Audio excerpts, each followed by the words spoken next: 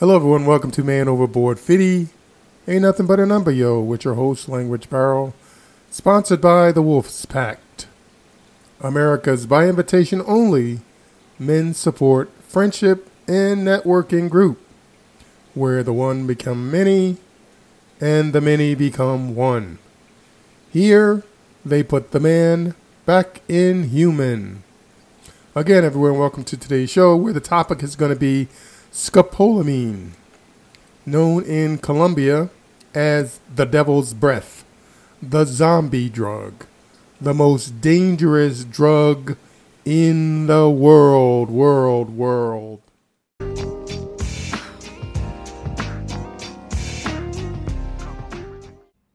Again, everyone, welcome to today's show. We're going to talk very briefly about a specific issue that I've seen around traveling to Colombia, especially for men. I have a very strong interest in traveling to Colombia, and so I've been seeing these vlogs about this drug called scopolamine, the devil's drug, the zombie drug, the most dangerous drug in the world.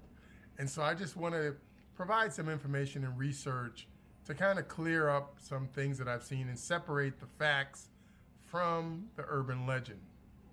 And sadly, what they say about men is still true to some extent, that if you want to hide information from men, put it in a book. Because men still don't do a lot of reading. We still rely on passing information the same way that our fathers and our forefathers did when the cavemen were here and we ran around in loincloths. And that is via oral history or oral presentation. But hello, welcome to the information age, where information is literally at your fingertips, in your pocket, and on your wrist.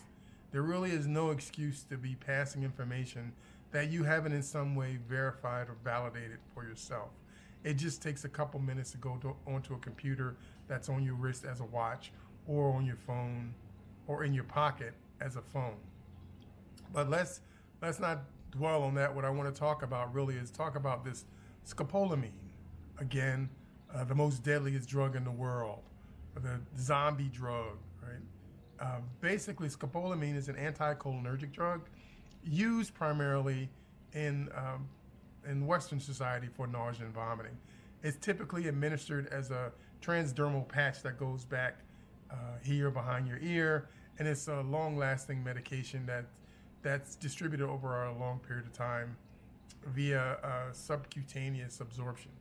Now, however, when they're talking about Colombia, they're talking about people and men, specific men as a target, Western men who go there and attempt to meet very young women via online dating or some other form of or dating where you don't really know the person, where you meet them and then either invite them back to your house or invite them on a date. And so typically, as I mentioned, it's normally medication is normally administered transdermally. However, in these cases, it's administered orally, right? They slip something in your drink or slip something in your food. And this is kind of like the way they did back in the old Navy days when they used to talk about Shanghaiing someone, where you slipped them a drug and then you just carted them off somewhere. This is also very similar to the date rape drug that's being administered now to women. Now, one of the side effects, especially in the oral presentation, is that you can become psychotic, and you could have hallucinations. Now, one of the hospitals there was a reported incident in one of the hospitals in Bogota that actually the person that was administered this drug had an incident of psychosis and actually attacked the person who was administering the drug to them. So you can become violent. Now, typically the side effects are that you become drowsy.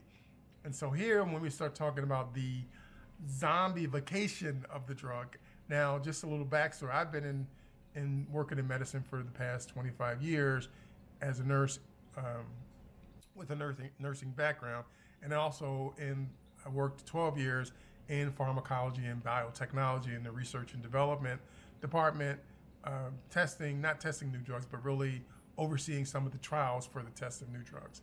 Now, in that 25 years, I have never heard of a drug having the capability to zombify someone. Because just from a legal standpoint, or you could imagine the exposure that a company would be open to if a drug had the capability to zombify somebody. So that's just not true. It's nonsense, I guess is just the way to put it. Now, what I will say, however, is that this drug, when you are under the influence of this drug, you may be extremely drowsy, right? And so you may be open to suggestions the same way you might be as if you were drunk, or if you were high, but you weren't passed out, where someone may suggest something to you, and you may be open to the suggestion, i.e., e.g., such as like, what is your PIN number or where you have your money.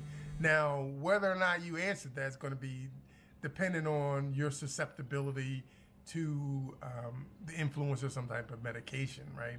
You're not going to be under their spell. The issue around this drug is that it does have some effect on the central nervous system. So there is a possibility, it's very likely that you will have blank spots in your memory about what happened with this drug. Now, my preliminary research, I didn't do a lot of research, but just looking around the web and looking at information. In Bogota, in Colombia, 50,000 cases have been reported of someone being scoped. That's my cat. It's a crazy cat. It's not even my cat. It's like my ex's and my daughter's cat that I'm cat sitting for. But he jumps in front of the phone. Now, that's him. Said they were that they received scopolamine, they were robbed. Obviously, if that's the number of cases, it probably is much higher because I would imagine that the targets are very embarrassed that this happened to them.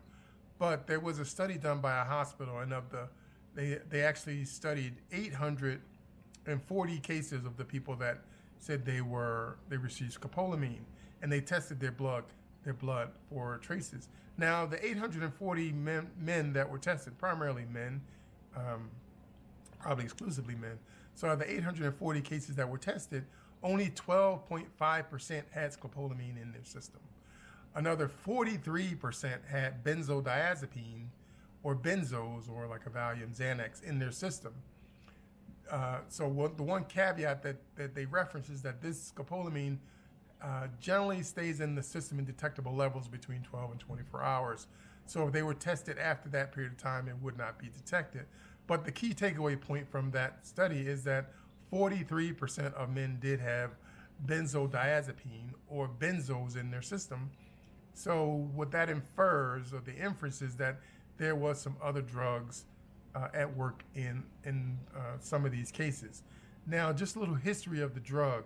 So this drug has been around for a while. There was actually some research that I said where it referenced that Nazis had attempted to use this drug for interrogation purposes on Jews and on prisoners of war to gain vital information. Also, in the early 20th century, there was a physician that was treating some women who were pregnant. So he was an OBGYN, and he noted that when he asked some very revealing questions, the women answered the questions. And so somehow this information got to police departments, and they attempted to use the drug as a true serum drug. And it does not, that has no effect as a true serum drug. So that was dispelled. And again, it has no capabilities as a zombie drug. However, you can be open to suggestions. And it is very likely that you will not remember what happened when this occurred. Now, there was some rumors that people could blow it in your face, kind of like the Indiana Jones Temple of Doom, where the guy blew powder in the person's face and the person's kind of like a zombie. Or that they can put it on the business card and you touch the business card and now you're zombified. I hesitate to even really address that because it just seems so nonsensical, really. And just from a legal standpoint, you can just imagine the exposure to a company that would create a drug like this and sell it on the open market for any purposes, right? It just doesn't make any sense. So I'm not going to really address that. It's just not possible. One of the places that I want to give a shout out to, the Medellin Guru, because that person did actually some extensive If you get to go to that site and look up scopolamine, he has a very extensive article on the drug scopolamine, its prescribed uses, some of the side effects, and then he really also talks about debunking this urban mystification of scopolamine as a zombie drug. So again, thank you for your time. I hope this has provided some useful benefit to men who are traveling to Colombia or just traveling the world in general. And no matter where you travel, you really just have to be aware of your environment, and you have to travel smart and travel safe. Okay, that's it for this episode. As in closing with most of our episodes, we'd like to leave you with some words of wisdom or a little poetry.